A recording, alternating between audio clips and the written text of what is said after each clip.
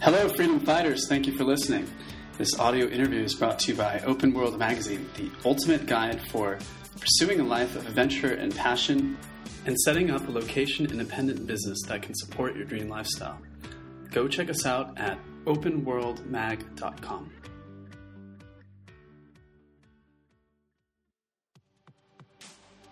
Go check out the new manifesto on lifestyle design, authored by yours truly, Buy Your Own Island, now available on Amazon. It's been called inspiring and empowering and one of the best new books on entrepreneurship. Lifestyle design for 2015 and beyond. Look for it on Amazon or go download the audiobook for free at buyyourowisland.com/audio-book.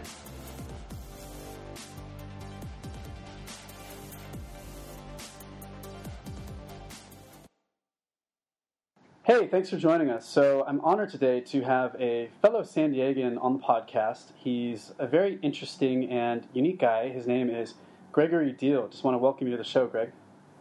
It is wonderful to be here, Danny. I'm a big fan of your website, and I think you're doing very, very cool stuff, promoting travel and all kinds of awesome activities around the world that people need to be more aware of. Thank you, Greg. So Greg here, he's a little bit unique and special for a few reasons. He's a digital nomad who spends about a month or two in different countries, and he's been to over 20 so far. We were connected through our mutual friend, Justin Alexander, who's also been on the podcast. Okay, Gregory, so can you tell me a little bit more about your background? You've been traveling a while now. Who were you when you started, and where are you at now? I know that you were self-educated. You didn't go to college. When did you start traveling?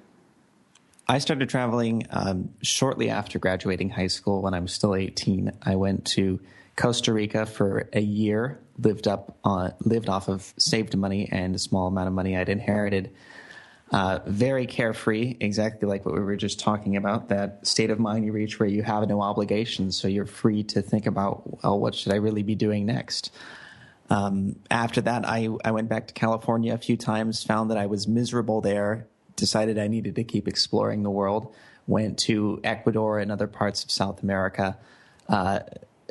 My thirst for new information about human culture and new ways of living expanded with every new place I went to. So then I made the biggest jump of my life at the time over to China for 6 months, where I worked as an English teacher, which was an awful experience, but I learned quite a bit from. And I ended up going to new countries every few months, at first taking jobs where I could, very often teaching English or working in whatever capacity I could. I was very good at working for myself, even just through things like Craigslist. I used to teach guitar lessons for $50 or $60 an hour, even when I was a teenager, because I was always a good hustler. I was always good at just putting little half plans together and convincing people to give me money, which is how I supported myself for a while, which is essentially still the same thing I'm doing. I'm just much more systematized and efficient with it now, so it's much higher dollar amounts now, and I look like a real professional, but it's the same basic skill set. So these real-world travels, these real-world experiences that you had traveling the world, they kind of made you a better entrepreneur, would you say? Absolutely. Before the call, we were talking about how you were saying that it's all about just getting experience after experience after experience, and that makes you a better marketer, a better entrepreneur.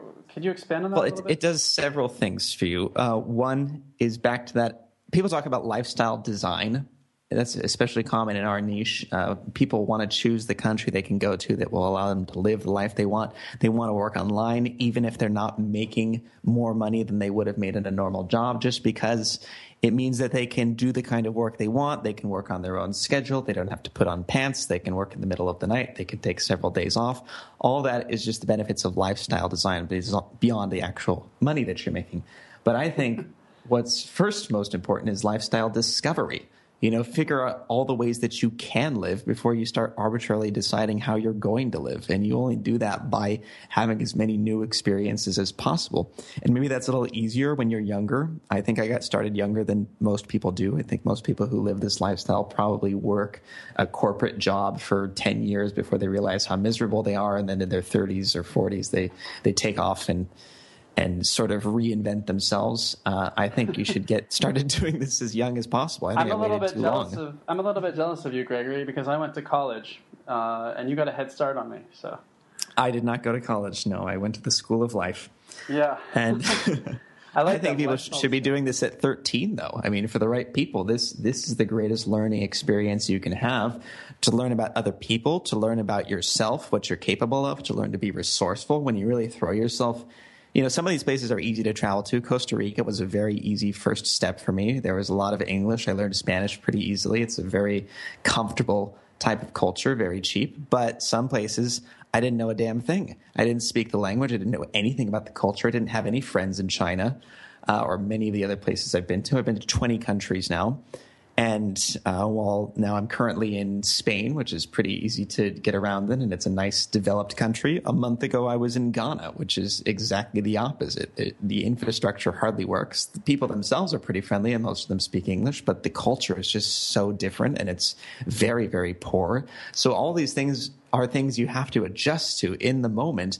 And that's how you also learn to survive as an entrepreneur, I think, because you have no guarantee that your business is going to work. You've just got to make it work. You've got to adapt. You've got to pick up the skills you need, and you've just got to put the effort into it. And you do that. You discover your identity as an entrepreneur by trying many different kinds of work for many different kinds of clients, just like I discovered my identity by living in many different conditions, living many different lifestyles. And it's a process that should never stop, ideally, even if you start to get a really good sense of who you are, what you're doing personally, what you're doing professionally. You should always be throwing yourself into new things and just seeing how you change as a result. Yeah, I completely agree. I find that my travels really influence my school of thought. I'm able to really focus on what's important, I think. And also, once I've seen the world, I can better understand my place in it. I can find where I can come into play and kind of find my groove. And none of that would have ever happened if I had never left home. Right. When people, there's a common, I don't know if this is an accurate statistic, but it's often said that people die shortly after retiring. And I guess the interpretation of that information is that once you no longer know what you're supposed to be doing, if you've had a place, a way to exist for 60 years of your life, whether that's a job or living in the same town your whole life or surrounded by the same people, you feel like you have a space and environment to exist. And then when people retire, they suddenly have no idea what they're supposed to do with their time. And maybe they take a year to loaf on the beach or to play golf or any of these things that people consider the luxurious recreational life now that they have the money and no obligations. But sooner or later, they start to say, well, what am I doing with my life now? Who am I? What's my purpose? And a lot of them get really sick and die very shortly after. And I guess there's supposed to be a correlation between those two. I feel like it's like that old saying, they're just reading one page of a book over and over and over again. Yeah. And they're missing out on all of the other 300, 400, 500 pages that life has waiting for them if they just turn the page. Yeah, there was a phrase I'm trying to remember now. It's live every day, don't live the same day over and over again, or something like that. Or don't live this every time you have a birthday. Ask yourself, did I just relive the same year, or did I get a year older with a new year of experiences? Wow. Yeah, I can remember when I spent a year back at home, like a whole year could pass, and I can't remember anything that happened. I can't remember anything that happened in 2007 or 2008. But when I travel, just 3 months, I can have 3 years worth of experiences. Right. When I look back on what I was doing a year ago, I was in the Philippines a year ago. I've been to probably 8 other countries since then, some of them which I'd already been to before. And I've done so many things and met so many people and I'm making probably 5 to 10 times as much money now as I was a year ago. And I've been so many places and done so many things. It changes so rapidly. It's the exact opposite of the person who lives the same day or the same year over and over, where time blends together and you can't even feel the passage of time. When you live the lifestyle that people like us do, it's the exact opposite. It's like every month is like a year of experience going by where things are happening so quickly and you're just growing so much because of it. Yeah, I remember a quote that I first heard from our mutual friend, Justin, where he said that monotony dulls your perception of time and novelty unfolds it. Right. I love that quote. And the world has so much novelty, you could never run out of it. I'm still so young, even though I've been doing this for about 8 years now. It's like I'm just getting started. If I tell people I've lived in 20 countries, that sounds like an impressive statistic to some people, but then there are people who've lived in over 100 countries, right? So really, I'm just getting started on this journey. Yeah, and I noticed the more I open myself up to new opportunities and new experiences, it seems like the bigger my world gets. Like the more I travel, the more places I have to travel. And It just keeps increasing exponentially at an accelerating rate. It's really quite fascinating. Like I don't feel like I'm jaded or that I've seen it all. I've been to 32 countries, but I still feel like there's a lot of places I haven't been. And I just wish I had more. But more now you feel like you could go those places, right? Because even if you haven't been to that particular, Middle Eastern country, maybe you've been places near there. So you understand the general cultural mentality you're getting into, and you feel like you could adapt once you got there because you've had similar enough experiences. Exactly. And I'm more confident, I'm more self-aware, and I can go for bigger and bigger goals because I've have all these reference experiences behind me. And it's really helped transform my life, and I think it's really cool. And a common thread that I see among people like you and me and Justin, my friend Johnny Ward, who I interviewed for this show, whenever we see a fork in the road, we just take it. Yeah. If you see a chance to take action, err on the side of action. And we were talking about this before the call. And it's just saying yes to opportunities, just saying yes more often. And the downside to that, in a traditional way of thinking, is that you have less stability in your life, that you cannot build structures over time if you're constantly changing what you're doing and what direction you're heading in. But with the world of the internet and the fact that I can carry my business in a laptop bag, I get the best of both of those things, that I can have perpetual novelty and always be doing new things as long as I can get on the computer once in a while and make sure my business is still growing. Yeah, that's fantastic. Well, Gregory, I can't wait to have kids and figure out how they fit into this equation, because obviously that's going to add a whole other factor to what I'm doing. And I definitely want to have a family, but I know there are people who do that. They travel around the world with their families, or they live in multiple locations around the world for a few months at a time. So it's a very rapidly changing world, and the possibilities are endless. Well, who's the lucky girl, Greg? I'm still working on that part of the equation. I have some theories, but it's too early to tell. I don't want to jump the gun on that. I was hoping we could get some juicy deets on the show here, but I don't want to shoot myself in the foot here. Okay, so let's shift gears a little bit and talk about business. You're obviously a business development consultant who supports yourself entirely virtually through clients that you work with around the world, and able to travel at the same time and not be bound to one location. Where are your clients located, Gregory? My clients are located all over the world, quite literally, although many of them tend to be concentrated into more developed nations like the United States, Europe, Australia, New Zealand, and the fact that they speak English there is very nice. But I also work with people in the Middle East, in Africa, in parts of Asia, in South America. They come from all over, because that's the beauty of the internet, is that you do not have the same physical limitations as you would if you just put up a sign in your local town and said, I'm now a dentist, come get your dental work from me, or I'm now a musician, a music teacher, come take your lessons from me. If you happen to live near the street that I live on, you can reach out to anyone who needs what you offer, as long as you can offer it through a computer. And so these guys are coming to you from all over the world. What are they looking for? What are they seeking out when they contact you? The people I work with, there are all kinds of consultants in the world, and they all rightfully have their place, because everyone has different kinds of problems that they need a different kind of expert opinion and advice on. I tend to specialize on people who need help developing the identity of their business, which then bleeds over into their overall branding, the narrative of the company, and all applications of messaging, which can be something as mundane as we need a piece of sales copy, but we don't know how to talk about what's so great about what we do to we need to talk to the people who might invest $500,000 in our company. But again, we don't know how to explain both with the specific words we choose to use and how we say them, how we write them in a way that would get them very interested in being part of our company and putting so much money and trust and faith into what we're doing.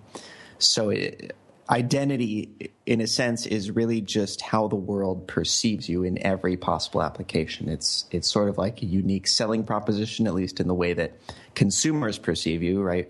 People choose to do business with you. They choose to buy your product because they perceive it as somehow unique and better than all the other options available. So something like that would be an integral part of your identity. But identity is much bigger because it applies to every single person you interact with, including your employees, people who partner with you, people who invest with you, just anyone who is aware that you exist. The impression they have of you is a component of your identity. So it's like Michael Gerber says, the four primary influencers: customers, employees, suppliers, and lenders, right? I'd actually never heard that before, but yeah, that's pretty spot on. Yeah, well, in E-Myth Revisited, he says those are the four primary influencers of business. But let me ask you, is the identity of a business kind of like its soul, would you say? Well, I don't like to get all metaphysical and spiritual, but actually, yes, I believe I've used that analogy in the past, that it's sort of funny that many people, and this isn't to say that they're bad business people or their product is bad, but some of their understandings of how to form a company culture or an identity are very immature because they start with things like taglines and elevator pitches and mission statements. And all of those things don't have any place until you really understand who you are and what you're doing. And then all those things are just applications of it. If you didn't have that one tagline talking about one particular feature or one value of your business, you'd choose something else. But all of that first comes from understanding what you care about and what you're trying to do. And then you form it into a mission statement. Then you get a logo that represents those values. Then you get a website layout that shows off what you're trying to show off. You don't start with those things. You start with that philosophical inquiry that so many people are afraid to do, especially without the help of someone like me. So when people start out, they make the business all about them, but it really doesn't matter what they think about their own business. It's about what other people think about business, right? Right. And it does, again, it doesn't matter the one specific way that you show off your business, the one specific sales pitch. It really has so much more to do with the principle of who you are and what you're doing and why the rest of the world should care. Everything else comes so much more easily once you have clarity on that. Right. I remember reading about a case study once. There was a company called WorkSource, and they specialized in remote assistance. And when they had the name WorkSource, they had no identity. They had nothing interesting about them. Their employee turnover was really high. Their number of accounts was really low. And then they changed their name to Ruby Receptionists. And then they got a new logo, new branding, everything. And it was kind of a throwback to the 1950s where everywhere you went, you had great customer service. And, suddenly their employee turnover just dropped dramatically. And, their account base grew exponentially. Is that kind of like the kind of work that you do with people? Like you just kind of come out from an outside lens and say, look, this is what you're doing wrong. This is where you should go? Sure. I mean, most of the people I work with are people who have been in business for a little while and have some sort of accidental success. And it could be a single professional, like somebody running their Pilates retreats and workshops around the world who have been a little bit successful totally by accident because they're good at what they do and they managed to develop enough of a following to book a few retreats, but they didn't know how to optimize what they were doing. They didn't know how to identify with their greatest strengths and figure out why people were specifically coming to them. Some of them are larger companies who maybe they grew to a certain point, but then their growth suddenly slowed down or stopped and they're now hemorrhaging money and they can't figure out why, because up until a certain point, everything they did by accident was working rather well, and now suddenly it's not, and they're freaking out because market conditions change, and the whole process is so diverse that at any time a single variable could be the cause of most of your success, and the moment that variable changes, you lose most of your success, which is why you need to have a very complex structure that has many ways to make money and isn't dependent on a single point of failure. And of course, some of them are people who aren't in business at all yet and are starting. They want the blueprint of how their business will turn out and the impression it will have on the world. Those kinds of people, it's a little bit harder because at least with somebody who's been around for a little while, they have some actual market feedback. They've interacted with customers. People have stated they like them for specific reasons. People have stated they don't like them for specific reasons. There's a lot more clay to mold with. Somebody coming from nothing, it's not impossible, especially if you're very familiar with the market that you're working within. But you have to be a lot more strategic. They just want to bypass that learning phase, go straight from childhood up to adulthood as quickly as possible. And it's not impossible, and with the right guidance, it could definitely happen. It just requires a lot more knowledge of the kind of people and products you're working with. Okay, so there's a few different directions we can go here. You mentioned that they didn't have enough. First, we were talking about identity, and then you mentioned that they don't have enough income sources, or what was the word you used, the term you used? Revenue sources? I might have said single point of failure in the variables. Yeah, okay, so you're actually helping them shape their business model as well, right? Everything, absolutely, because your business model really comes from who you are as a company, what you're trying to do, what's appealing to you about the people that you sell to, because that's all going to affect how they end up giving you money. Using myself as an example, one of my strengths is as a speaker and a presenter and talking in live situations to people. So that's how I get most of my business right now, is by getting into live situations, either on the phone or on Skype or in person. I'm definitely planning on starting to do webinars in the near future, not because I'm a webinar expert or I know for a fact that will be a good income source for me, but because I know that the medium fits my identity well, that these are the things I'm good at. These are what people have historically responded to. A lot of times companies, again, they'll set things up for one way, almost for no reason at all, just because it was the first thing that came to mind and it worked to a degree. But then the moment that it stops working, they don't know where to go from there, because they don't know where the flaw is in the system, why it worked when it did, and why it's no longer working. So they need to have as many pots boiling as possible until some of them start working. And if some of them stop working, then compensate with something else until you lock onto a sustainable way to make money, something that's in line with your strengths and in line with what your audience is looking for. And again, in the long run, all of that can change. But when you really hit on to a need or a desire that people have that seems pretty constant, the lifetime viability of it is much longer than if you just accidentally happen to stumble onto an opportunity. I see. So it's about continually learning, adapting, and evolving the company, right? Absolutely. You cannot stand still. To stand still is to die. Can you tell me about some specifics, like some case studies that you've worked with? Because I'm looking at your client roster. You have life insurance. Looks like you worked with an app company, a raw food coaching program. Yes. Can you give me a couple anecdotes here? Maybe some juicy details? Or yes. Or maybe you have an NDA. I don't know, but if that's all right. Well, I can be vague enough. Yeah, and obviously anybody who's agreed to give a testimonial on my website isn't too shy about sharing their experience with me. And yeah, you'll see there's a pretty big, diverse range of people that I've worked with, although I definitely have my preferences. I like working with companies that have really interesting stories to tell, really meaningful data, not just somebody who's learned to produce a widget because there are millions of people who need to buy this widget, but people who have a purpose behind what they're doing and want to connect to people on both an emotional and practical level, not just our product's cheaper, our product's faster, our product is lighter, our product is smaller. But you want to work with us because it fits into your life and you feel good about working with us, that kind of emotional appeal that is so much harder to put into words. Like the feeling you get when you go into a Starbucks compared to the feeling you get when you go into a Dunkin' Donuts, right? They both sell coffee, but there's a totally different emotional flavor to both of them, and they've worked very hard to cultivate that kind of culture.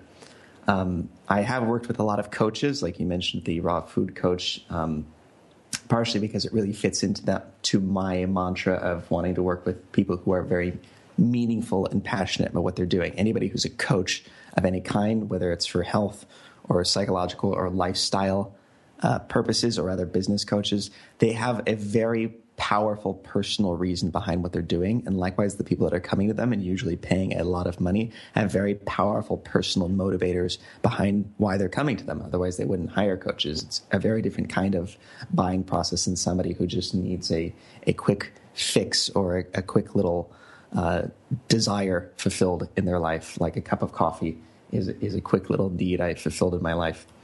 That being said, I do work with people on the much larger scale. Actually, a lot of the people I work with are involved in business development too, like learning how to hire employees better, how to train them better, how to shape their company culture better through the right people, how to train people better. One company I recently started working with that helps assess how well employees work together in teams.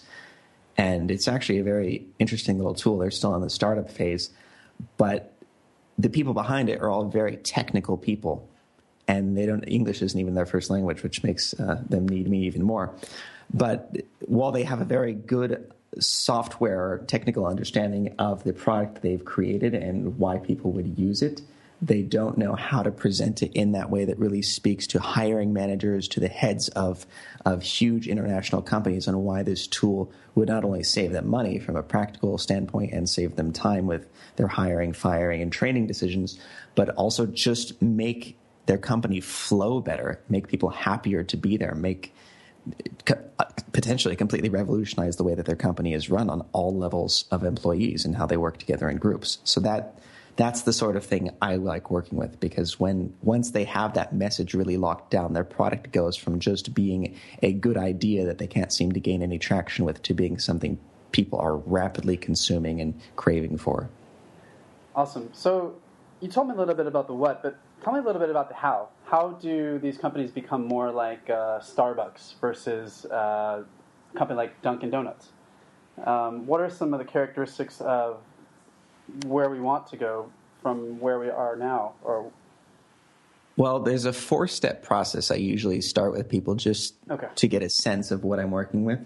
And it's quite possible someone else has done something like this. I don't remember ever reading this in any book. This is just sort of a process I came to through my own experiences of working with people.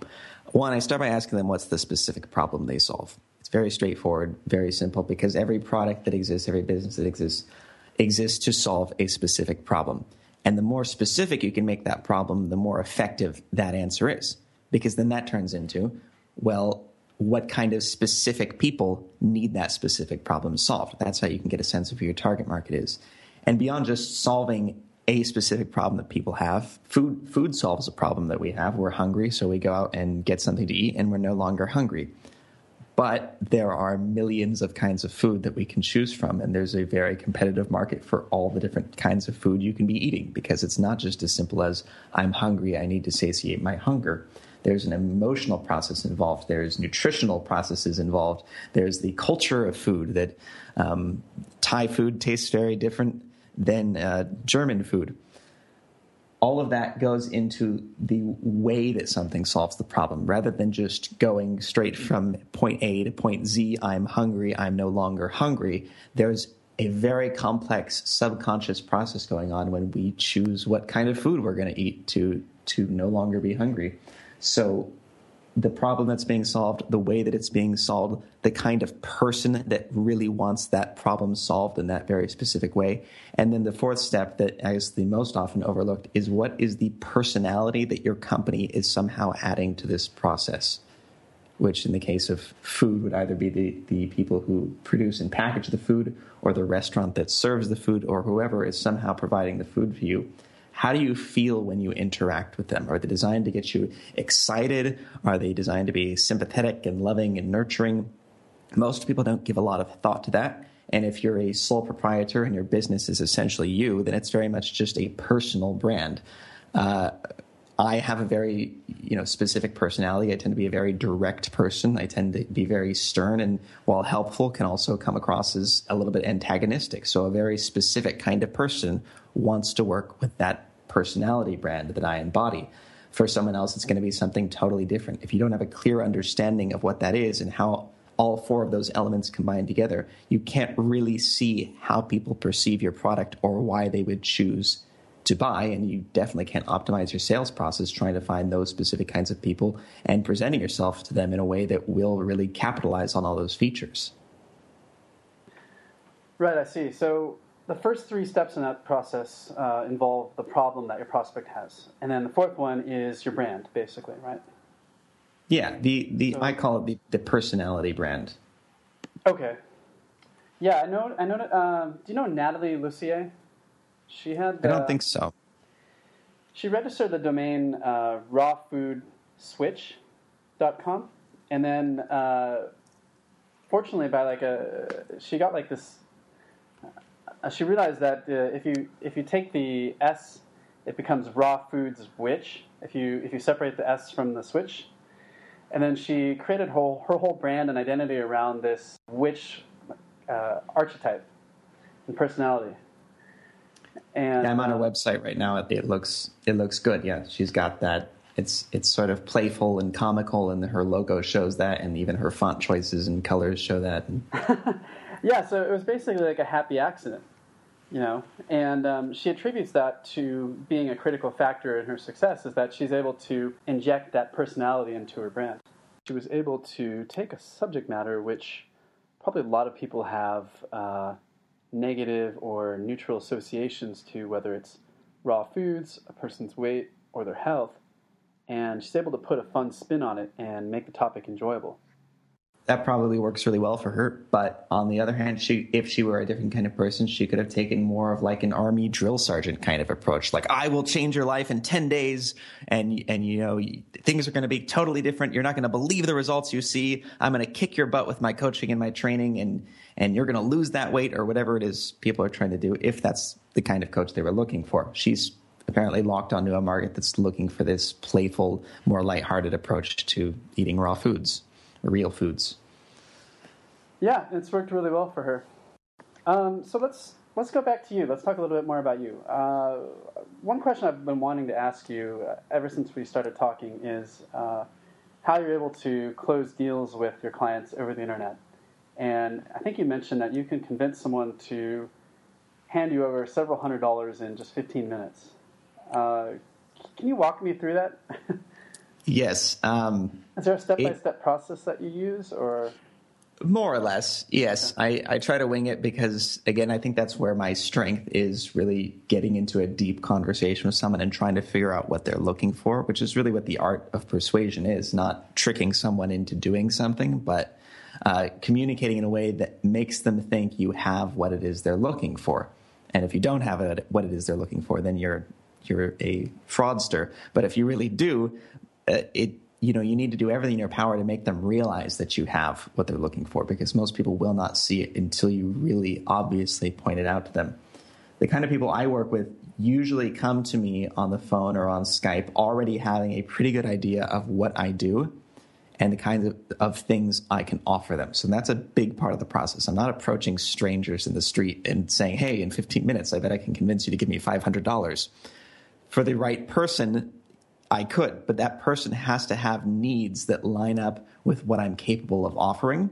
They have to have a personality that is in line with my personality. Again, they have to be attracted to the kind of person I am. A lot of people aren't. A lot of people don't like me. They think I'm a jerk or something. I don't know. But that doesn't matter, because I only need to work with people who do like me, who are looking for the kind of personality values I can add to what they're looking for. I mean, aside from the practical values. So when they call me, usually based off of... Gregory, if you don't mind, if we can hold up for a second, how do they find you? Can you walk me through the top of your funnel? I don't have... They know who you are. Like, how have they heard about you? Are you putting lines out in the sea out there? Like, how are you doing that? Most of my business at the moment comes from advertisements that I have up across freelancing websites and strategic places where people are looking for business help. I don't have a lot of incoming traffic to my website at the moment, though. That's the next obstacle I'm tackling in my business growth. I'm just not really a technical person. So up until recently, I was doing all my website stuff myself and still being, fairly successful. But now I've handed most of that over to a technical partner of mine who's recently done a really good job redesigning my website in WordPress, and he's going to be helping me set up various sales funnels and SEO and all that technical stuff that I'm familiar with, but not the kind of stuff I want to dig my hands into. Which, so, let me ask you though, what type of paid advertising are you doing? Are these, you mentioned freelancing websites? Are we talking about like Elance and Odesk? Because yeah, sites like exactly, yeah. They don't allow like paid advertising, do they? No, I don't do paid advertising. I use that as a way to offer introductory services to people who need something really small, really easy. If somebody were just looking for, I don't know, write me a sales pitch or something, something that I could do for $50 or $100, something that's very low barrier to entry, because that's a very important part of the process of getting to higher dollar amounts, that when you start with something really low, people's defenses are down. When you're a complete stranger to someone, they're going to be apprehensive about giving you a lot of their money until you don't feel like a stranger to them, which is why, for me at least, getting on a call with somebody is a very important part of making them feel familiar with me, like they can trust me with their money.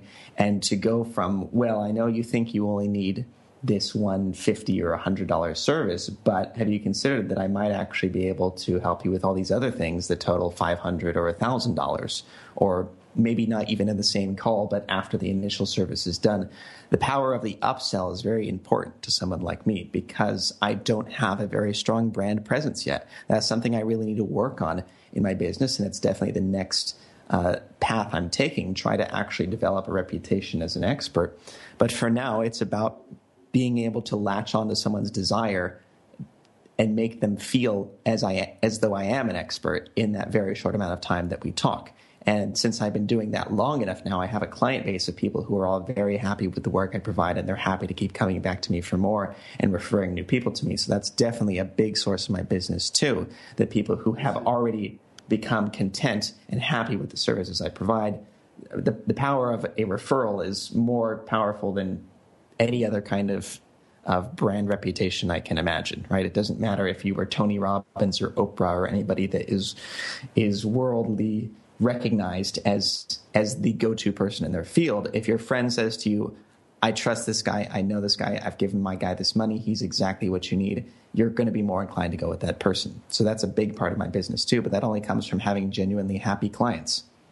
The process of getting them to that point where they're ready to pay me is just about having a conversation where I can ask them questions about identifying what they're looking for. I don't sit there and talk about how great I am, or how what I do for you is going to change your life and change your business and you're going to be a millionaire. I sit and ask, what do you need? What are you looking for? Why are you talking to me right now? And if the answer they give is satisfactory and it's something that I can actually help them with, I very calmly explain to them, here are all the qualifying reasons why I am the best person to help you with X, Y, and Z that you just mentioned. It's very simple. It's a call and response. You ask, you wait for the answer, and then you restate that answer in a way that makes them see very clearly you can do that for them.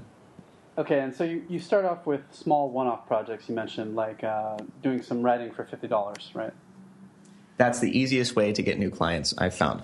Once somebody has started spending money with you, it's much easier to keep spending money with you. It's very easy to take a door that is cracked open even an inch and open it much wider than to try to break the whole thing down at once and just go straight for those $10,000 clients or whatever the price range you're working in. I see. I'm looking at your Odesk and your Elance profile. You have a $95 hourly rate, or at least that's what it said on these profiles. What are you offering for $50 exactly? Is that like a consultation? Sometimes I'll do introductory consultations. Sometimes I'll just write a page of content for someone. That's really just to get the ball rolling. As I said, usually I will want to work on a project basis because everybody needs something totally different. So it's impossible for me to just say, here's a standard $1,000 deal. I want to know what work you've already done. I want to know what needs to be done. I want to know how much of my time it's going to take up, how intensively I'm going to have to be working with you. So I almost always work on a custom quote basis. But in order to do that, I first have to get people on the phone with me. I have to get them spending money with me, and I have to get them to like working with me. Okay, so once you talk to them for 15 minutes, they say, all right, I need this guy. How do you close them? Do you send them a contract or a proposal? Or you just go ahead and get started and then ask for payment?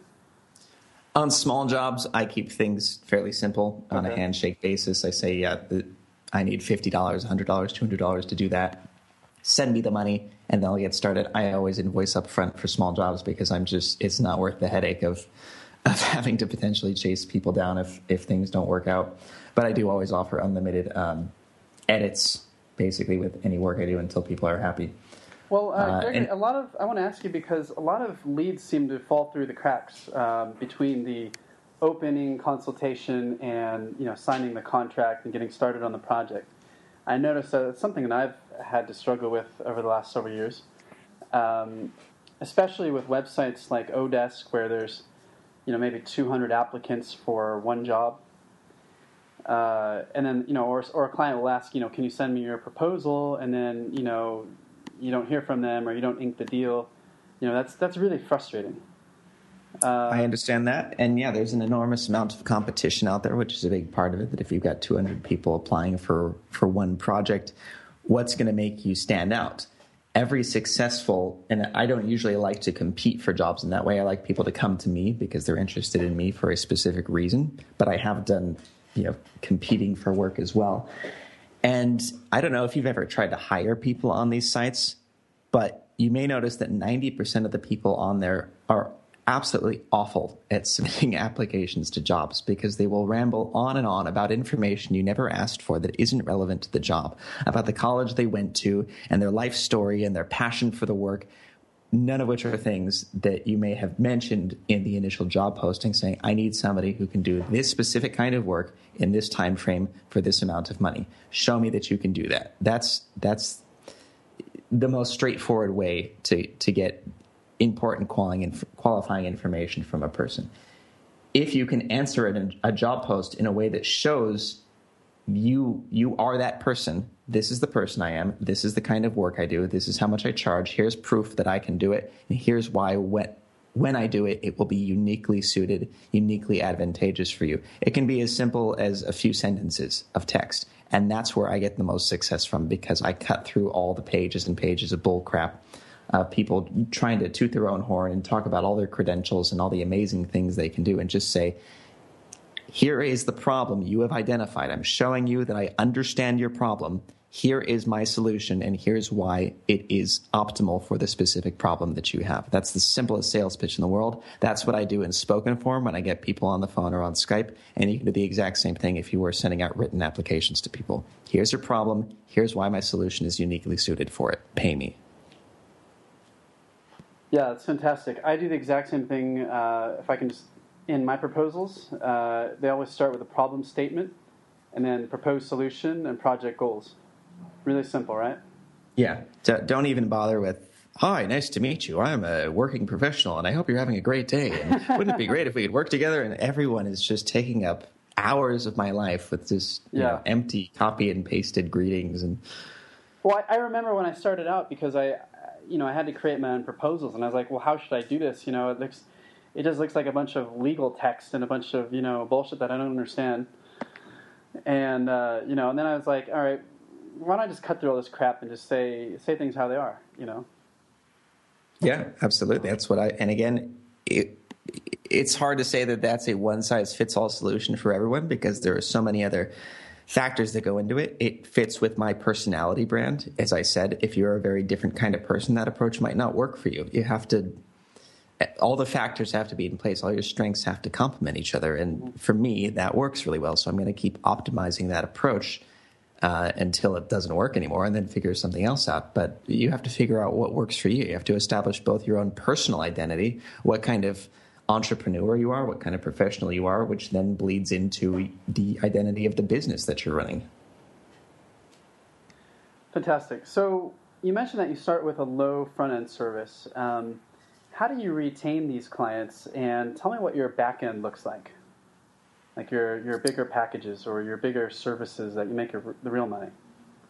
Well, one of the biggest things I sell right now, and I wouldn't consider this real money, but it's sufficient, is a $3,000 combination consulting, writing, and website implementation, where basically I work with people over the course of several weeks to identify some of the things I already talked about, what the strengths are in their business, what their unique selling proposition is, potential opportunities for partnership that they're missing out on, to take whatever small amount of success they already have, which is usually accidental, which has happened in spite of themselves, not because of. This is very well suited for people who are skilled artisans of some kind, or very good at performing a trade, or again are very technically minded people, so they're very good at running one half of the business but not the strategy and communication half.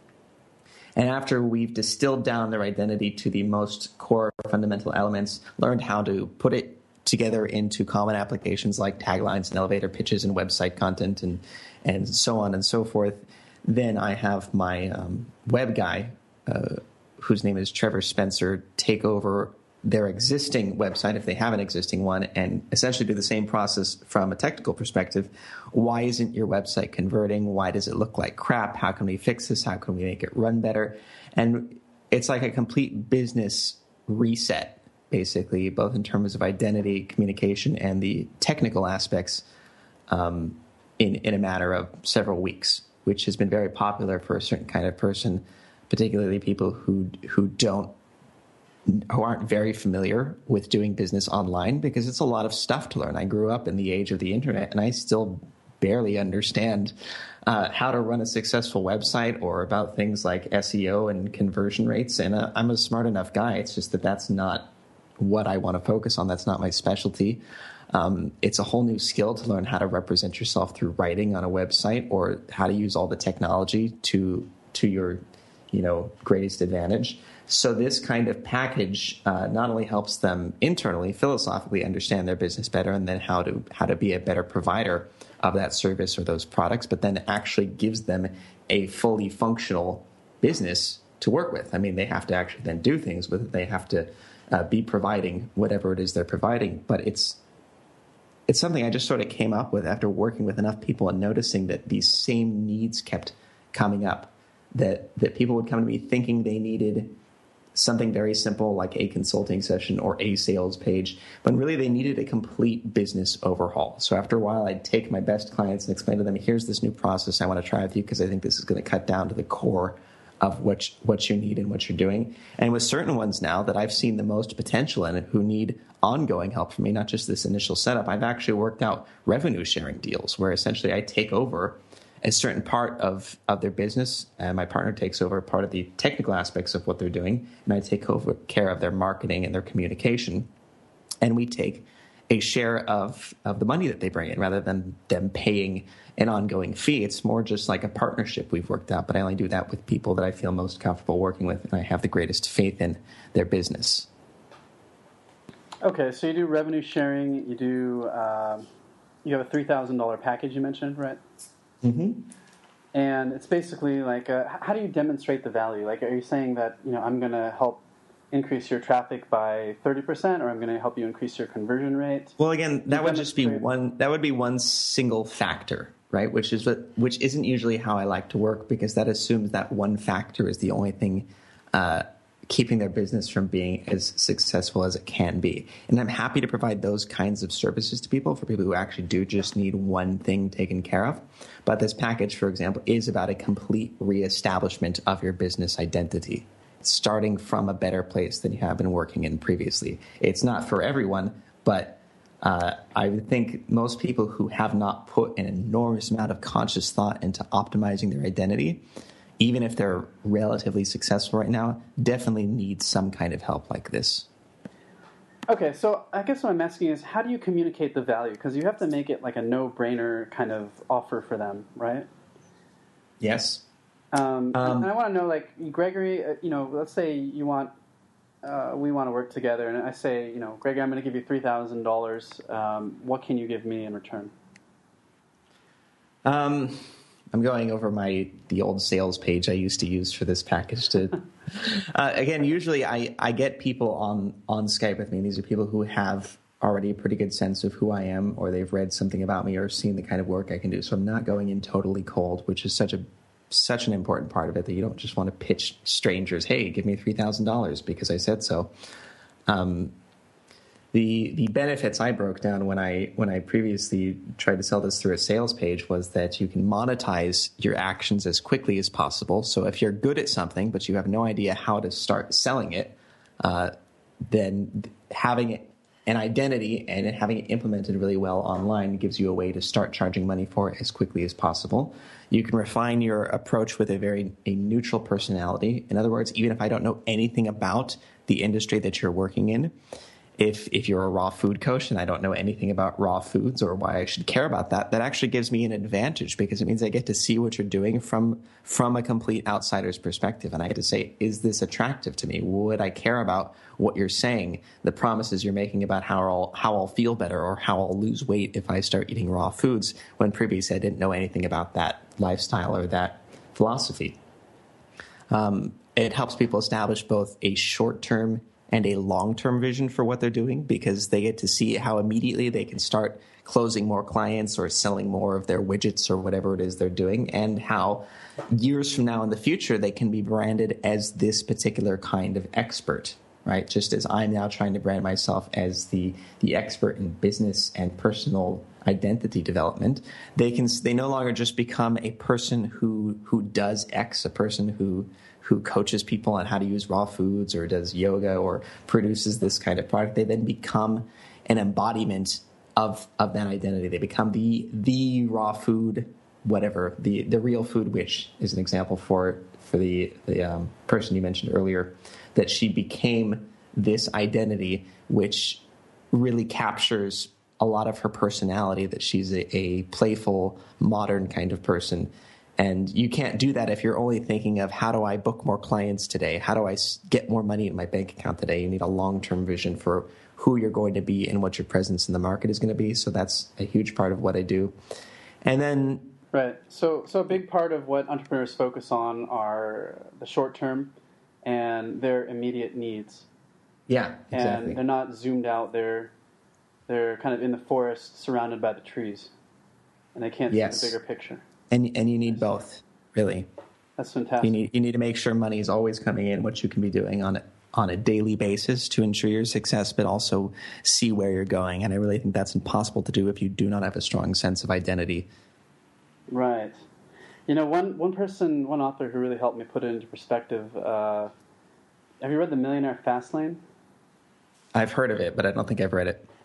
Well, he talks about the different types of income, that you can create, like intellectual income, rental income.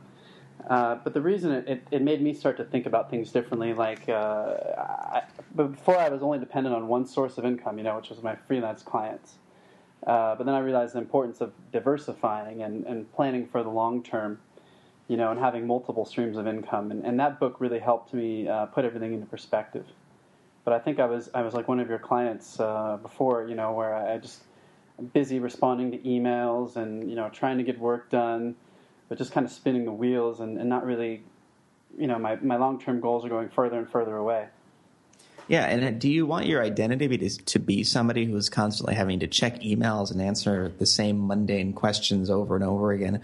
Or do you want to be the guy who just does the one thing he's passionate about and really good at, and he has systems in place to take care of all of the grind work, as I call it? Because delegation, and not just in the terms of having automated systems like, your business is set up in a certain way to capture leads or convert traffic or whatever, but involving people too, which is the point of delegation, creating human systems to take care of the parts of your business that you don't want to. And starting off as a solo professional, all that responsibility falls on your shoulders. But as you get to a certain point of success and you start to realize where you are most valuable, you need to start, investing your capital into people who will take care of the other stuff that you should not be spending your time on, because that is where you are not most valuable. And again, that comes down to your identity. Are you the guy who maintains your email campaign and checks up on your social media traffic and answers every question that comes into your inbox? Or are you the expert on blank?